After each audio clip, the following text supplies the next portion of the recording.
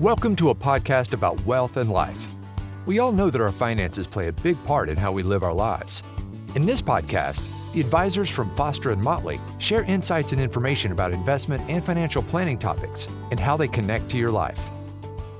Geopolitically, where are we today?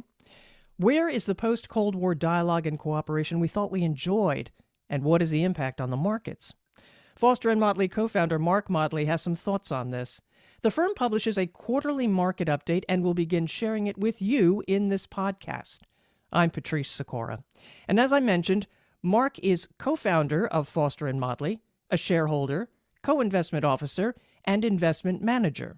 He wrote this quarter's article and offers it here for your consideration. Mark? Bombs and bonds. Lenin said, there are decades where nothing happens, and there are weeks where decades happen.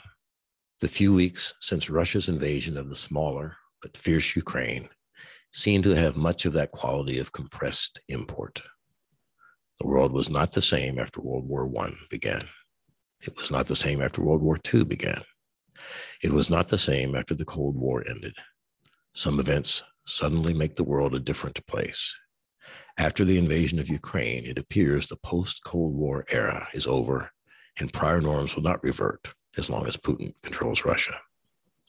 We have observed this aggression with profound sadness and sorrow, certainly for the suffering yet inspiring Ukrainian people, but with more than that as well. On some level, we each recognize and mourn the passing of an era whose troubles now seem smaller from this current perch. Our last comment was sent the day after the invasion. Much sense has not gone as experts expected. Some still think Putin may eventually win the war, but lose the peace, mired in an intense insurgency. Others expect a stalemate that becomes a frozen conflict. However this plays out, many things in the past few weeks make this crisis unique. Thermobaric and cluster bombs have been used on civilians. Multiple civilian healthcare facilities, including maternity hospitals, and a large nuclear power plant have been targeted. Russia reportedly attempted to assassinate the Ukrainian president multiple times, and scores, perhaps hundreds of captive Ukrainian citizens have been executed. Putin declared economic sanctions, quote, the equivalent of a declaration of war, and most significantly has threatened to use his nuclear weapons.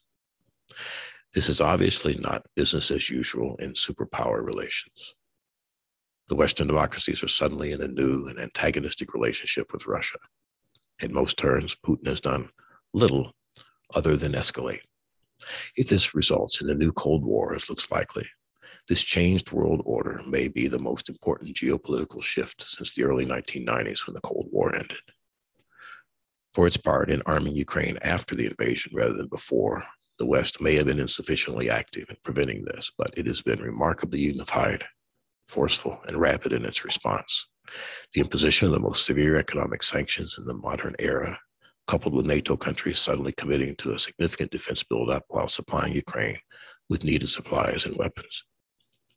Necessary as they were, the sanctions and other moves raise risks to economies and markets that generate more questions than answers. We will all be trying to sort this out for some time. But here are a few initial takes. Risk may be greatest in Europe, where European bank credit spreads have blown out, and the price of Deutsche Bank stock, for example, was at one point down more than 42% from its level just prior to the invasion, though it has recovered to being down only about 20% now. We don't have the answers to these, but here are a few of the most relevant questions raised. Banks. When financial markets break, it sometimes takes the form of a currency crisis, followed by a debt crisis, followed by an equity crisis that starts in one place and spreads to others. All three have happened now in Russia to a degree not experienced in many years. Will Russia's debt default, and how much is held by European banks? Bank linkages like credit default swaps are hard to quantify in advance.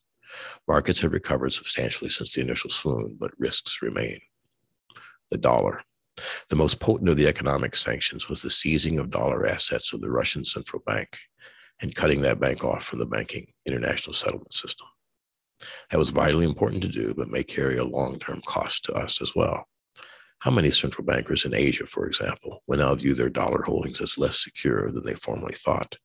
And how many of their governments may seek to develop trade denominated in currencies other than the dollar? If that occurs, even at the margin, will that result in a weaker dollar, higher inflation here, and higher U.S. interest rates in the long run than otherwise may have occurred? Oil.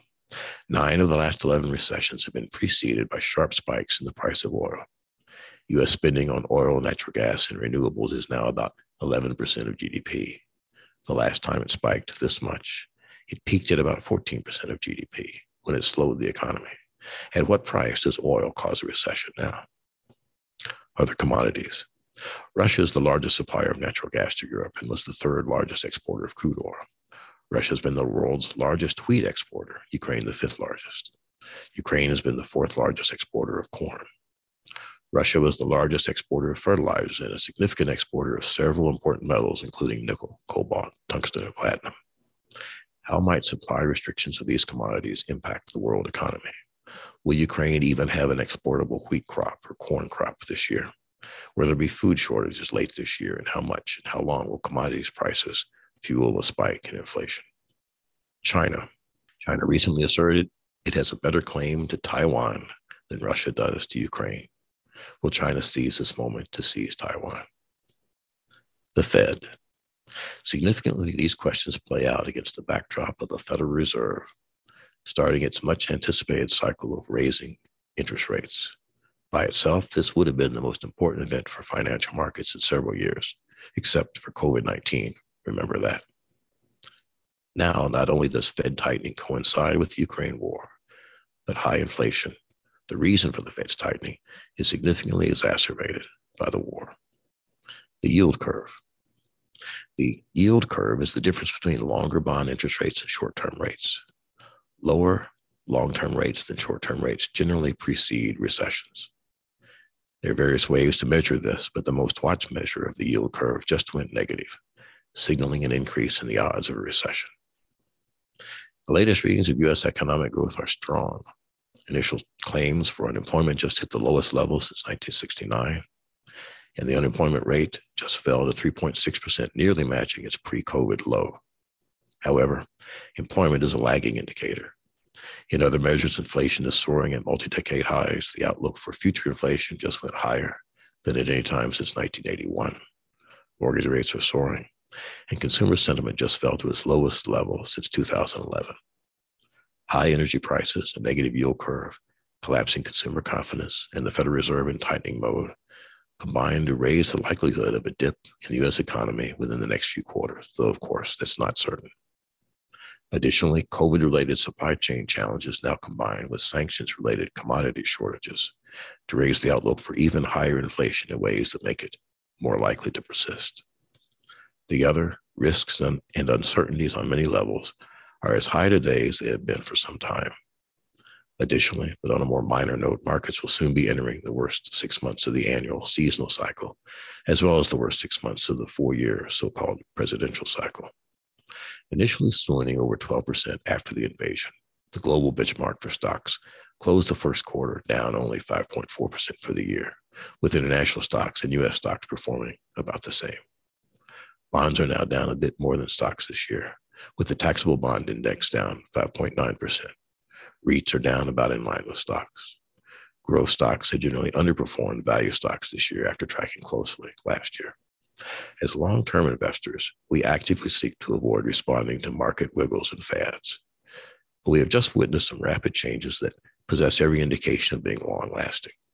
One is higher inflation for longer, especially in commodity prices, as has been noted. Another is that the Western nations have suddenly embraced higher defense spending, which is highly likely to persist for years. Accordingly, where existing holdings and tax conditions allow, we are targeting greater exposure to still relatively cheap defense companies, as well as to fertilizer companies within stock holdings. We want to add exposure to cybersecurity stocks, but companies primarily in that area have been too expensive to embrace so far. We have slightly tilted more to inflation hedge assets, emphasizing commodity producers. In bonds, we have adjusted emerging market holdings to eliminate one ETF because it held 1.7% in Russian bonds. But more broadly, we have always sought to build all-weather portfolios that can tolerate well the squalls that blow up periodically, as well as the less frequent superstorms. As such, there are not many shifts to portfolios we found necessary to make.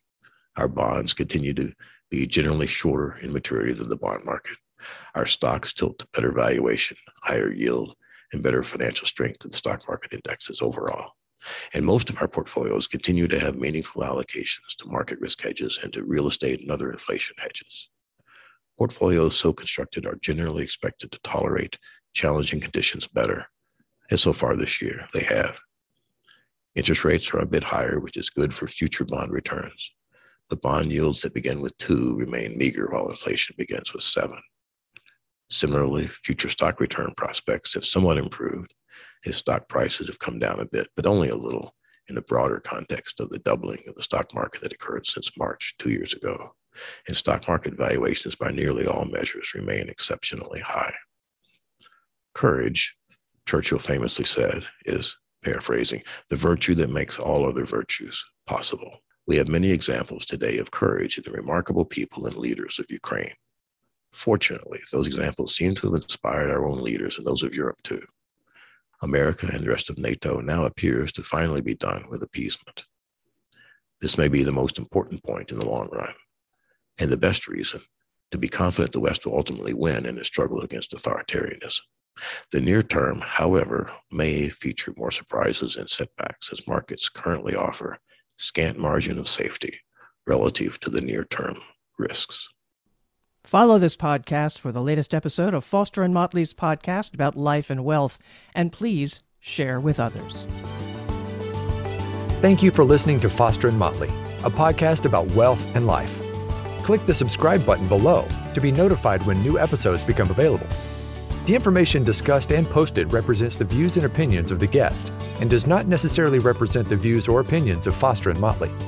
The content has been made available for informational and educational purposes only. The content is not intended to be a substitute for professional financial advice. Always seek the advice of your financial advisor or other qualified financial service provider with any questions regarding your financial planning and investments. Foster & Motley is not affiliated with any third-party providers. Any mention of a third-party provider does not imply an endorsement of that provider. If you decide to utilize a third-party provider, you do so at your own risk.